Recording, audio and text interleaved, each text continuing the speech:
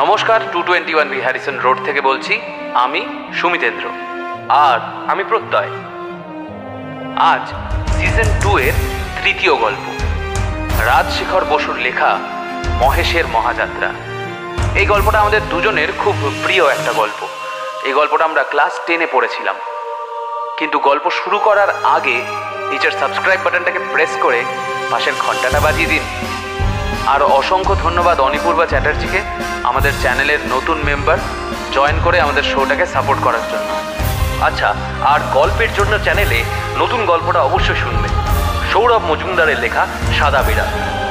International cats ডের উপলক্ষে একটা উপযুক্ত গল্প, মিস করবেন না কিন্তু। আর আপনারা যদি আমাদের এই শোটাকে সাপোর্ট করতে চান তাহলে আপনারা ডেফিনেটলি একবার ভেবে দেখবেন জয়েন করার ব্যাপারটা। যাই হোক, শুরু হচ্ছে সিজন 2 এর তৃতীয় গল্প, পরশুরামের লেখা মহেশের মহাযাত্রা।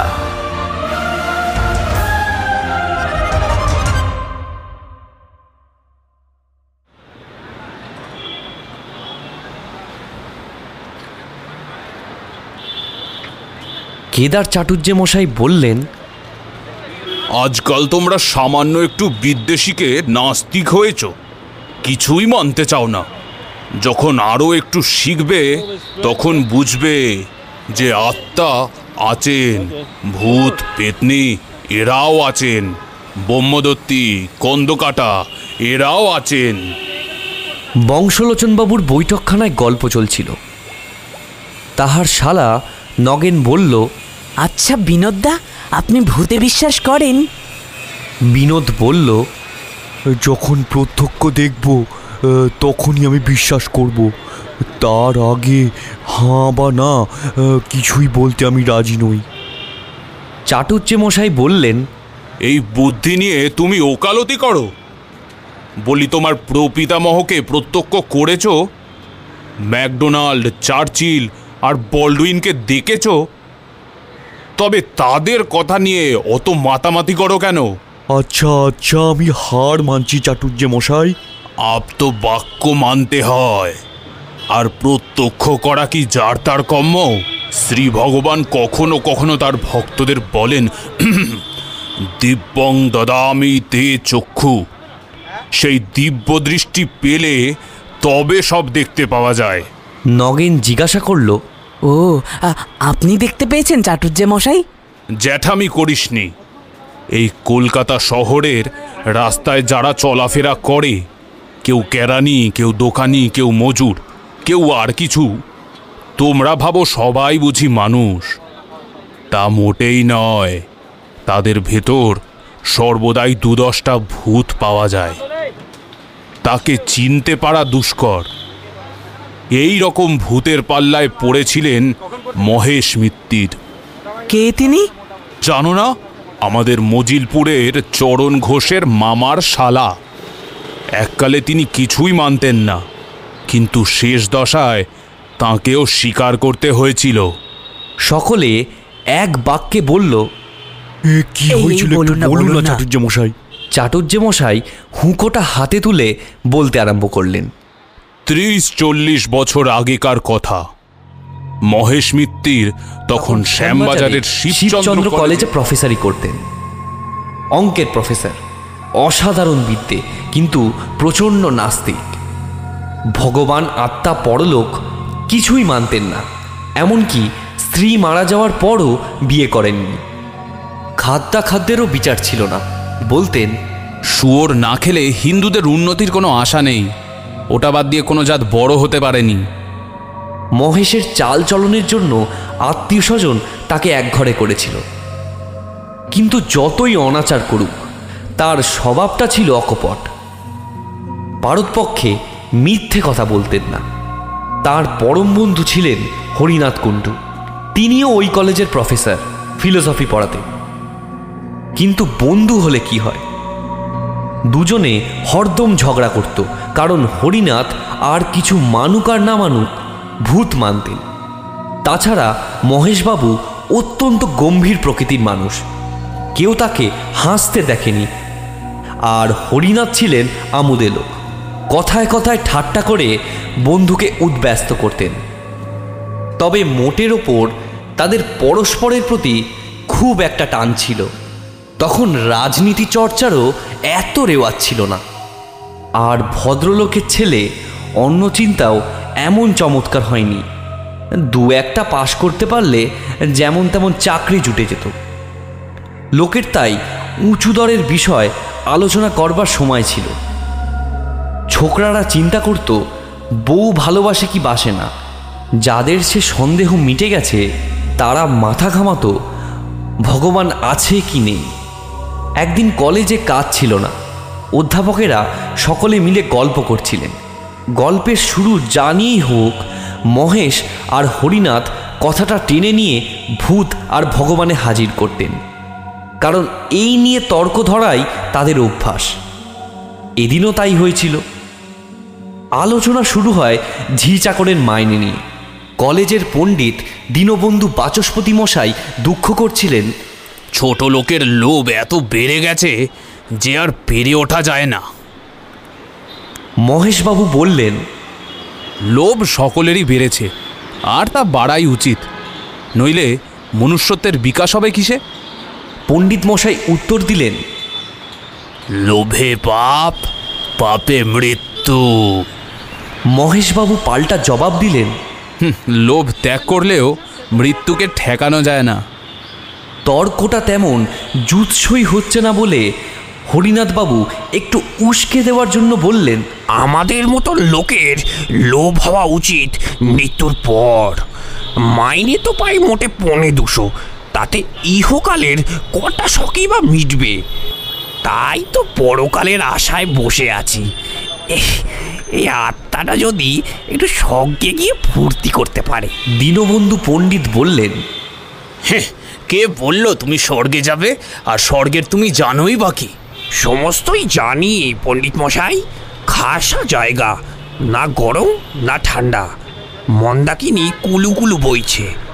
তার ধারে পারিজাতের ঝোপ, সবুজ মাঠের মধ্যিখানে কল্পতরু গাছ, আঙুর, বেদানা, আম, রসগোল্লা, কাটলেট সব রকমই ফলে আছে। ছেড়ো আর খাও। জন কতক ছোকরা দেবদূত গোলাপে উন্নি গায়ে দিয়ে সুতার বোতল সাজিয়ে বসে রয়েছে, চাইলেই ফটাফট খুলে দেবে। ওই হেতা কুঞ্জবনে ঝাঁকে ঝাঁকে অপ্সরা ঘুরে বেড়াচ্ছে। দুদণ্ড রসালাপ করো, কেউ কিচ্ছু বলবে না। যত খুশি নাচ দেখো, গান শোনো, আর কালোয়াতি চাও তো নারদ মুনির আস্থানায় যাও। এরপর মহেশ মিত্তির বললেন, সমস্তই গাঁজা। পরলোক, আত্মা, ভূত, ভগবান কিছুই নেই। ক্ষমতা থাকে প্রমাণ করো। তর্ক জমে উঠল। প্রফেসররা কেউ এক পক্ষে আর কেউ অপর পক্ষে দাঁড়ালেন। পণ্ডিত মশাই দারুণ অবজ্ঞায় ঠোঁট উল্টে বসে রইলেন। বৃদ্ধ প্রিন্সিপাল যদু সান্ডেল রফা করে বললেন, ভূতের তেমন দরকার দেখি না, কিন্তু আত্মা আর ভগবান বাদ দিলে চলে না। মহেশ মিত্তির এবার একটু দৃঢ়ভাবে বললেন, কেউই নেই। আমি 10 মিনিটের মধ্যে প্রমাণ করে দিচ্ছি। হরিনাথ কুণ্ডু মহা উৎসাহে বন্ধুর পিঠ চাপড়ে বললেন, হ্যাঁ, লেগে যাও। তারপর মহেশবাবু একটি কাগজ আর পেন্সিল নিয়ে বিরাট অঙ্ক কষতে লেগে গেলেন। ঈশ্বর, আত্মা আর ভূত, এই 3 রাশি নিয়ে অতি জটিল অঙ্ক। তার গতি বোঝে কার সাধ্য। বিস্তর যোগ বিয়োগ গুণ ভাগ করে হাতির সুরের মতন বড় চিহ্ন টেনে অবশেষে সমাধান করলেন। ঈশ্বর ইকুয়ালস টু 0, আত্মা ইকুয়ালস টু ভূত equals to square root of 0। বাচস্পতি মশাই বললেন, বদ্ধ উন্মাদ। উন্মাদ বললেই হয় না, এ হলো গিয়ে দস্তুর মতো ইন্টিগ্রাল ক্যালকুলাস। সাধ্য থাকে তো আমার অঙ্কের ভুল বার করুন। হরিনাথ বললেন, এ অঙ্ক টঙ্ক আমার আসে না। বাচস্পতি মশাই যদি ভগবান দেখাবার ভার নেন, তো আমি মহেশকে ভূত দেখাতে পারি।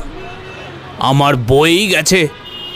বেশ তো হরিনাথ, তুমি ভূতই দেখাও না, একটার প্রমাণ পেলে আর সমস্তই মেনে নিতে রাজি আছি।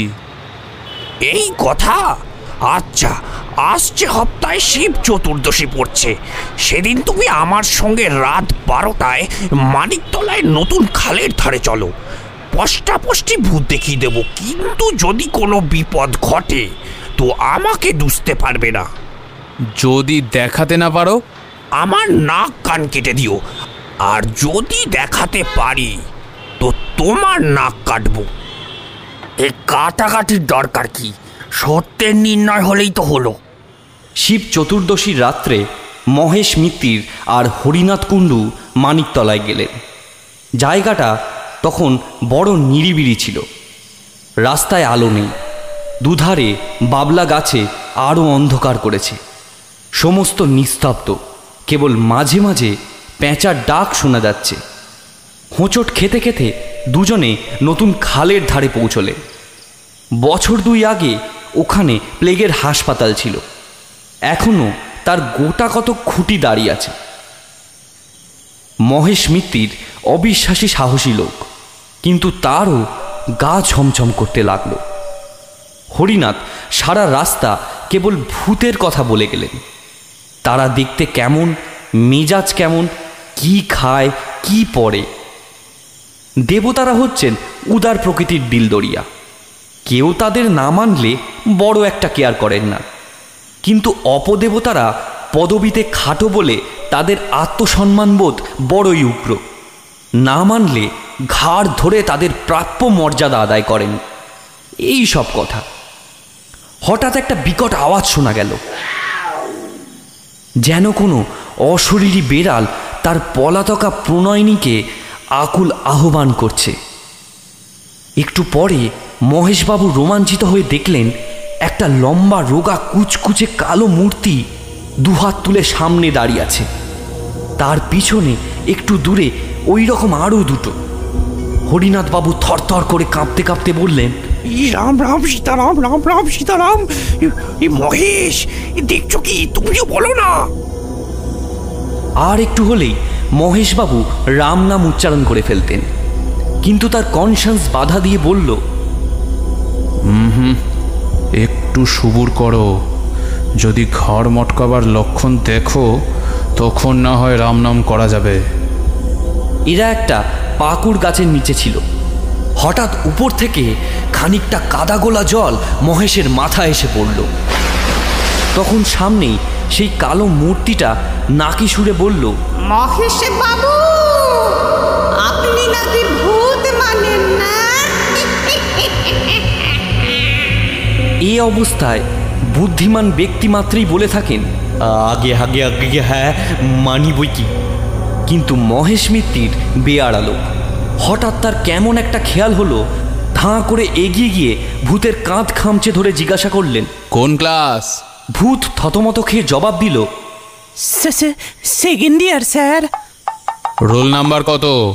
ভূত করুণ নয়নে হরিনাথের দিকে চেয়ে জিজ্ঞাসা করল, বলবো স্যার?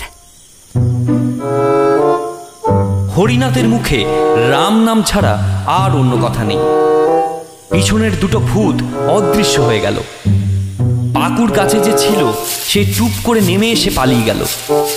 তখন বেগতিক দেখে সামনের ভূতটি ঝাঁকুনি দিয়ে মহেশের হাত ছাড়িয়ে দৌড় মারল।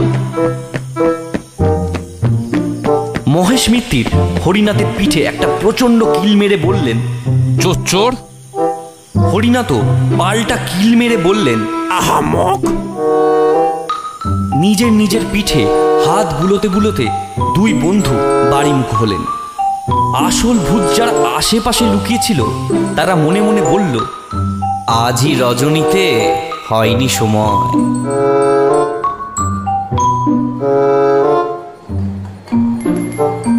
পরদিন কলেজে হুলস্থুল বেঁধে গেল। সমস্ত ব্যাপার শুনে প্রিন্সিপাল ভয়ঙ্কর রাগ করে বললেন, অত্যন্ত শ্যামফুল কাণ্ড। তোমরা দুজনেই নামজাদা অধ্যাপক, একটা তুচ্ছ বিষয় নিয়ে হাতাহাতি। হরিনাথ, তোমার লজ্জা নেই? আগে আমার উদ্দেশ্যটা ভালোই ছিল, এই মহেশকে রিফর্ম করবার জন্য। যদি একটু ইয়ে করে থাকি তাতে দোষটা কি? মহেশবাবু গর্জে উঠলেন, কে তোমার বন্ধু? প্রিন্সিপাল বললেন, মহেশ তুমি চুপ করো। উদ্দেশ্য যাই হোক, কলেজের ছেলেদের এর মধ্যে জড়ানো অমার্জনীয় অপরাধ। হরিনাথ তুমি বাড়ি যাও, তোমায় সাসপেন্ড করলাম। আর মহেশ তোমায় সাবধান করে দিচ্ছি, আমার কলেজে ভুতুড়ে গল্প চলবে না। মহেশবাবু উত্তর দিলেন, সে প্রতিশ্রুতি দেওয়া শক্ত। সকল রকমের কুসংস্কার দূর করাই আমার জীবনের ব্রত।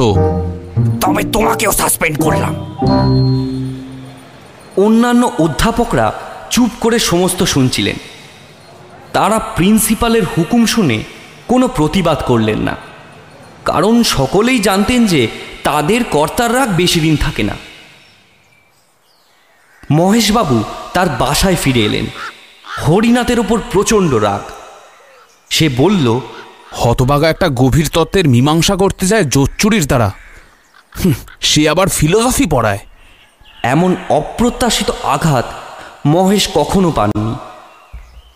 মানুষের মন যখন নিদারুণ ধাক্কা খায়, তখন সে তার ভাব ব্যক্ত করার জন্য উপায় খোঁজে।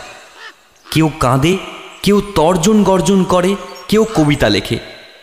একটা তুচ্ছ কোচবকের হত্যাকাণ্ড দেখে মহর্ষি বাল্মীকি মনে যা লেগেছিল তাই প্রকাশ করার জন্য তিনি হঠাৎ দু একটা শ্লোক রচনা করে ফেলেছিলেন।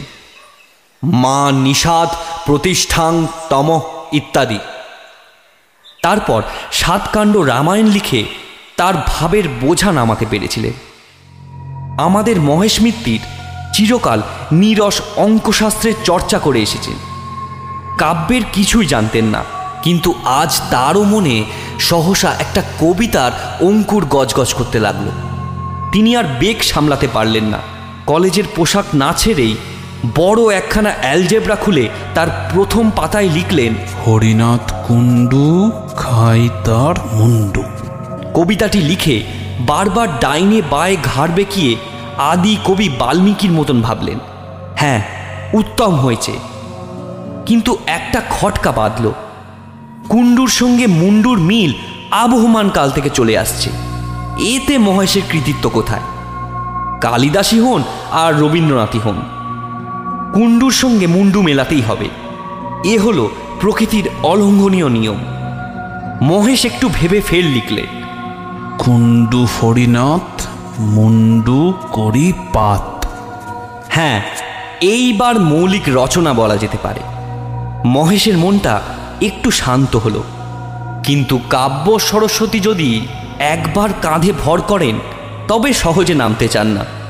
কিন্তু মহেশবাবু লিখতে লাগলেন, হরিনাথ ওরে হবি তুই মোরে নরকের পোকা, অতিশয় পোকা।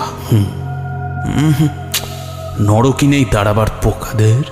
মহেশবাবু স্থির করলেন, কাব্যে কুসংস্কার নাম দিয়ে তিনি শীঘ্রই একটা প্রবন্ধ রচনা করবেন। তাতে মাইকেল, রবীন্দ্রনাথ কাউকেই রেহাই দেবেন না। তারপর তার কবিতার শেষ 4 লাইন কেটে দিয়ে ফের লিখলেন, ওরে হরিনাথ তোরে করি কাত, পিঠে মারি চড়। এমন সময় মহেশের চাকরটা এসে বলল, বাবু চা হবে কি দিয়ে? দুধ তো ছিঁড়ে গেছে। মহেশবাবু অন্য মনস্ক হয়ে বললেন, সেলাই করে নে, পিঠে মারি চড়, মুখে গুজি খড়, জেলে দেশলাই আগুন লাগাই। কিন্তু আবার এক আপত্তি, হরিনাথকে পুড়িয়ে ফেললে জগতের কোনো লাভ হবে না। অনর্থক খানিকটা জ্যান্ত পদার্থ বরবাদ হবে।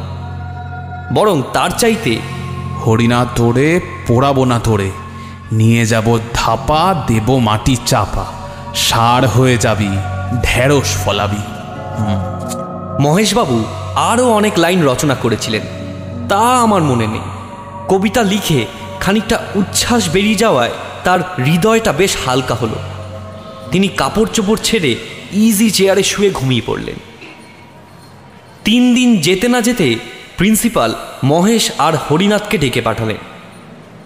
তারা আবার নিজের নিজের কাজে বহাল হলেন, কিন্তু তাদের বন্ধুত্ব ভেঙে গেল। সহকর্মীরা মিলনের অনেক চেষ্টা করলেন, কিন্তু কোনো ফল হলো না। হরিনাথ বরং একটু সন্ধির আগ্রহ দেখিয়েছিলেন, কিন্তু মহেশ একেবারে পাথরের মতন শান্ত হয়ে রইলেন। কিছুদিন পরে মহেশবাবুর খেয়াল হলো প্রেততত্ত্ব সম্বন্ধে একতরফা বিচার করাটা ন্যায়সঙ্গত নয়। এর অনুকূল প্রমাণ কে কী দিয়েছেন তাও জানা উচিত। তিনি দিশি বিলেতি বিস্তর বই সংগ্রহ করে পড়তে লাগলেন, কিন্তু তাতে তার অবিশ্বাস আরও প্রবল হলো। প্রত্যক্ষ প্রমাণ কিছুই নেই, কেবল আছে অমুক ব্যক্তি কি বলেছেন আর কি দেখেছেন। বাঘের অস্তিত্বে মহেশের সন্দেহ নেই, কারণ জন্তুর বাগানে গেলেই দেখা যায়। ভূত যদি থেকেই থাকে তবে খাঁচায় পুরে দেখা না বাপু, তা নয়, শুধু ধাপ্পাবাজি। প্রেততত্ত্ব চর্চা করে মহেশবাবু বেজায় চটে উঠলেন। শেষটায় এমন হলো যে ভূতের গোষ্ঠীকে গালাগাল না দিয়ে তিনি জলগ্রহণ করতেন না। পড়ে পড়ে মহেশের মাথা গরম হয়ে উঠল। রাত্রে ঘুম হয় না, কেবল স্বপ্ন দেখেন ভূত তাকে ভ্যাংচাচ্ছে। এমন স্বপ্ন দেখেন বলে নিজের উপরও তার রাগ হতে লাগলো। ডাক্তার বলল, পড়াশোনা বন্ধ করুন, বিশেষ করে ওই ভূতুরে বইগুলো। যা মানেন না তা চর্চা করেন কেন? কিন্তু ওই সব বই পড়া মহেশের এখন একটা নেশা হয়ে দাঁড়িয়েছে। পড়লেই রাগ হয়, আর সেই রাগেতেই তার সুখ। অবশেষে মহেশ মিত্তির কঠিন রোগে শয্যাশায়ী হয়ে পড়লেন। দিন দিন শরীর ক্ষয়ে যেতে লাগলো, কিন্তু রোগটা ঠিক নির্ণয় হলো না। সহকর্মীরা প্রায়ই এসে তার খবর নিতেন। হরিনাথও একদিন এসেছিলেন, কিন্তু মহেশ তার মুখদর্শন করলেন না। 7-8 মাস কেটে গেল। শীতকাল, রাত 10টা। হরিনাথবাবু শোয়ার উদ্যোগ করছেন, এমন সময় মহেশের চাকর এসে খবর দিল যে তার বাবু ডেকে পাঠিয়েছে। অবস্থা বড় খারাপ। হরিনাথ তখনই হাতিবাগানে মহেশের বাড়ি ছুটলেন। মহেশের আর দেরি নেই, মৃত্যুর ভয়ও নেই। বললেন, হরিনাথ, তোমাকে ক্ষমা করলুম, কিন্তু ভেবো না যে আমার মত কিছুমাত্র বদলেছে। এই রইল আমার উইল। তোমাকেই ওছি নিযুক্ত করেছি। আমার পৈতৃক 10,000 টাকার কাগজ ইউনিভার্সিটিকে দান করেছি। তার সুদ থেকে প্রতি বছর একটা পুরস্কার দেওয়া হবে। যেই ছাত্র ভূতের অনস্তিত্বের সম্বন্ধে শ্রেষ্ঠ প্রবন্ধ লিখবে সে এই পুরস্কার পাবে। আর দেখো, খবরদার শ্রাদ্ধ টাদ্ধ করো না। ফুলের মালা, চন্দন কাঠ, ঘি এসব দিও না, একদম বাজে খরচ। তবে হ্যাঁ, 2-4 বোতল কেরোসিন ঢালতে পারো। 150 গন্ধক আর 500 সোড়া আনানো আছে, তাও দিতে পারো। চটপট কাজ শেষ হয়ে যাবে। আচ্ছা, চললুম তাহলে। রাত প্রায় 11:30। মহেশের আত্মীয় স্বজন কেউ কলকাতায় নেই, থাকলেও বোধহয় তারা আসতো না। বড়দিনের বন্ধ। কলেজের সহকর্মীরা প্রায় সকলেই অন্যত্র গেছেন। হরিনাথ মহা বিপদে পড়লেন। মহেশবাবুর চাকরকে বললেন পাড়ার জনকতক লোক ডেকে আনতে। অনেকক্ষণ পরে 2জন মাতব্বর প্রতিবেশী এলেন। ঘরে ঢুকলেন না, দরজার সামনে দাঁড়িয়ে বললেন, চুপ করে বসে আছেন যে, সৎকারের ব্যবস্থা কি করলেন? হরিনাথ বলল, আমি একলাই মানুষ, আপনাদের উপরই ভরসা। ওই বেলেল্লা হতবাগার লাশ আমরা বইব? ইয়ার কি পেয়েছেন নাকি? এই কথা বলেই তারা সরে পড়লেন। হরিনাথের তখন মনে পড়ল বড় রাস্তার মোড়ে একটা মাঠ কোঠায় সাইনবোর্ড দেখেছেন, বৈতরণী সমিতি, ভদ্র মহোদয়গণের দিবারাত্র সস্তায় সৎকার। চাকরকে বসিয়ে রেখে তখনই সেই সমিতির খোঁজে গেলেন। অনেক চেষ্টায় সমিতি থেকে 3জন লোক জোগাড় হলো। 15 টাকা পারিশ্রমিক, আর শীতের ওষুধ বাবদ 9 শিকে। সমস্ত আয়োজন শেষ হলে হরিনাথ আর তার 3জন সঙ্গী খাট কাঁধে নিয়ে রাত 2:30টার সময় নিমতলায় রওনা হলেন। অমাবস্যার রাত্রি, তার উপর আধার কুয়াশা। হরিনাথের দল কর্নওয়ালি স্ট্রিট দিয়ে চললেন। গ্যাসের আলো মিটমিট করছে। পথে জনমানব নেই। কাঁধের বোঝা ক্রমেই ভারী বোধ হতে লাগল। হরিনাথ হাঁপিয়ে পড়লেন। বৈতরণী সমিতির সর্দার ত্রিলোচন পাকরাশি বুঝিয়ে দিলেন, এমন হয়েই থাকে, মানুষ মরে গেলে তার উপর জননী বসুন্ধরার টান বাড়ে। হরিনাথ একলা নয়, তার সঙ্গীরা সকলেই সেই শীতে গলদঘর্ম হয়ে উঠল।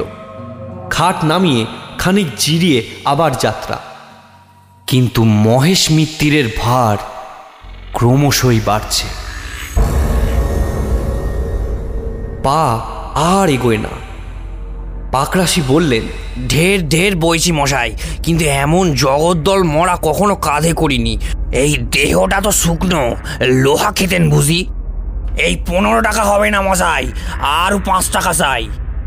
হরিনাথ তাতেই রাজি, কিন্তু সকলে এমন কাবু হয়ে পড়েছে যে 2 পা গিয়ে আবার খাট নামাতে হলো। হরিনাথ ফুটপাতে এলিয়ে পড়লেন। বৈতরণীর 3 জন হাঁপাতে হাঁপাতে তামাক টানতে লাগল। ওঠবার উপক্রম করছেন, এমন সময় হরিনাথের নজর পড়ল কুয়াশার ভেতর দিয়ে একটা আবছায়া তাদের দিকে এগিয়ে আসছে। কাছে এলে দেখলেন কালো র্যাপার মুড়ি দেওয়া একটা লোক। লোকটা বলল, হাঁপিয়ে পড়েছেন দেখছি, বলেন তো আমি কাঁদতি? হরিনাথ ভদ্রতার খাতিরে 2-1বার আপত্তি জানালেন, কিন্তু শেষটায় রাজি হলেন। লোকটি কোন জাত তা আর জিজ্ঞাসা করলেন না, কারণ মহেশ মিত্তির ও বিষয়ে চিরকাল সমদর্শী। এখন তো কথাই নেই। তাছাড়া যে লোক উপযাজক হয়ে শ্মশান যাত্রায় সঙ্গী হয় সে তো বন্ধু বটেই। ত্রিলোচন পাকরাশি বললেন, কাঁধ দিতে চাও তো দাও, কিন্তু বকরা পাবে না, তা বলে রাখছি। আগন্তুক বলল, বখরা চাই না। এবার হরিনাথকে কাঁধ দিতে হলো না। তার জায়গায় নতুন লোকটি দাঁড়ালো। আগের চেয়ে যাত্রাটা একটু দ্রুত হলো, কিন্তু কিছুক্ষণ পরে আর পা চলে না। ফের খাট নামিয়ে বিশ্রাম। পাকরাশি বললেন, 20 টাকায় কাজ নয় বাপু, এ হলো মোষের গাড়ির বোঝা, আরও 5 টাকা চাই। এমন সময় আবার একজন পথিক এসে উপস্থিত, ঠিক প্রথম লোকটির মতন কালো র্যাপার গায়ে। এও খাট বইতে প্রস্তুত। হরিনাথ আর কিছু না বলে তার সাহায্য নিলেন। এবার পাকরাশি রেহাই পেলেন। খাট চলছে আরও একটু জোরে, কিন্তু কিছুক্ষণ পরে আবার ক্লান্তি। মহেশের ভার ক্রমশই বাড়ছে, কিন্তু তার দেহে কিছু ঢোকেনি তো। খাট নামিয়ে আবার সবাই দম নিতে লাগলো। কে বলে শহরের লোক স্বার্থপর? আবার একজন সহায় এসে হাজির, সেই কালো র্যাপার গায়ে। হরিনাথের ভাববার অবসর নেই। বললেন, এই চলো চলো। আবার যাত্রা, আরও একটু জোরে। তারপর ফের খাট নামাতে হলো। এই যে চতুর্থ বাহক এসে হাজির, সেই কালো র্যাপার। এরা কি মহেশকে বইবার জন্যই এই 3 প্রহর রাতে পথে বেরিয়েছে? হরিনাথের আশ্চর্য হওয়ার শক্তি নেই। বললেন, এই তাড়াতাড়ি উঠাও খাট, চলো চলো চলো চলো, জলদি চলো। 4 জন অচেনা বাহকের কাঁধে মহেশের খাট চলছে। পেছনে হরিনাথ আর বৈতরণী সমিতির 3 জন। এইবার গতি বাড়ছে, খাট হন হন করে চলছে। হরিনাথ আর তার সঙ্গীদের ছুটতে হলো। এই অত তাড়াতাড়ি যাচ্ছ কেন? একটু আস্তে চলো। আরে থামো থামো, কোথায় নিয়ে যাচ্ছ? বিনোদ স্ট্রিট তো ছাড়িয়ে গেল। এই লোকগুলো কি শুনতে পায় না? ওহে পাকরাশি, থামাও না ওদের।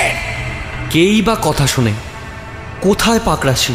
তিনি বিচক্ষণ লোক, ব্যাপারটা বুঝে টাকার মায়া ত্যাগ করে সদলে পালিয়েছেন। মহেশের খাট তখন তীর বেগে ছুটেছে। হরিনাথ পাগলের মতন পিছু পিছু দৌড়াচ্ছেন। কর্নওয়ালি স্ট্রিট, গোলদিঘি, বউবাজার মোড় সব পার হয়ে গেল। কুয়াশা ভেদ করে সামনের সমস্ত পথ ফুটে উঠছে। এ পথের কি শেষ নেই? রাস্তা কি উপরে উঠছে না নিচে নামছে? এ কি আলো না অন্ধকার? দূরে ও কি দেখা যাচ্ছে? সমুদ্রের ঢেউ না চোখের ভুল? হরিনাথ ছুটতে ছুটতে নিরন্তর চিৎকার করছেন, এই থামো থামো! ও কি? খাটের উপর কে? খাটের উপর কে উঠে বসেছে? মহেশ! মহেশই তো! কি ভয়ানক! ছুটন্ত খাটের উপর খাড়া হয়ে দাঁড়িয়েছে, পেছনে ফিরে লেকচারের ভঙ্গিতে হাত নেড়ে কি বলছে। দূর দূরান্তর থেকে মহেশের গলার আওয়াজ এলো, হরিনাথ! হরিনাথ! ও হে হরিনাথ! এই কি? এই যে আমি! ও হে হরিনাথ! আছে আছে, সব আছে, সব সত্যি। মহেশের খাট তখন অগোচর হয়ে এলো, কিন্তু তখনও তার ক্ষীণ কণ্ঠস্বর শোনা যাচ্ছে, আছে আছে, সব আছে।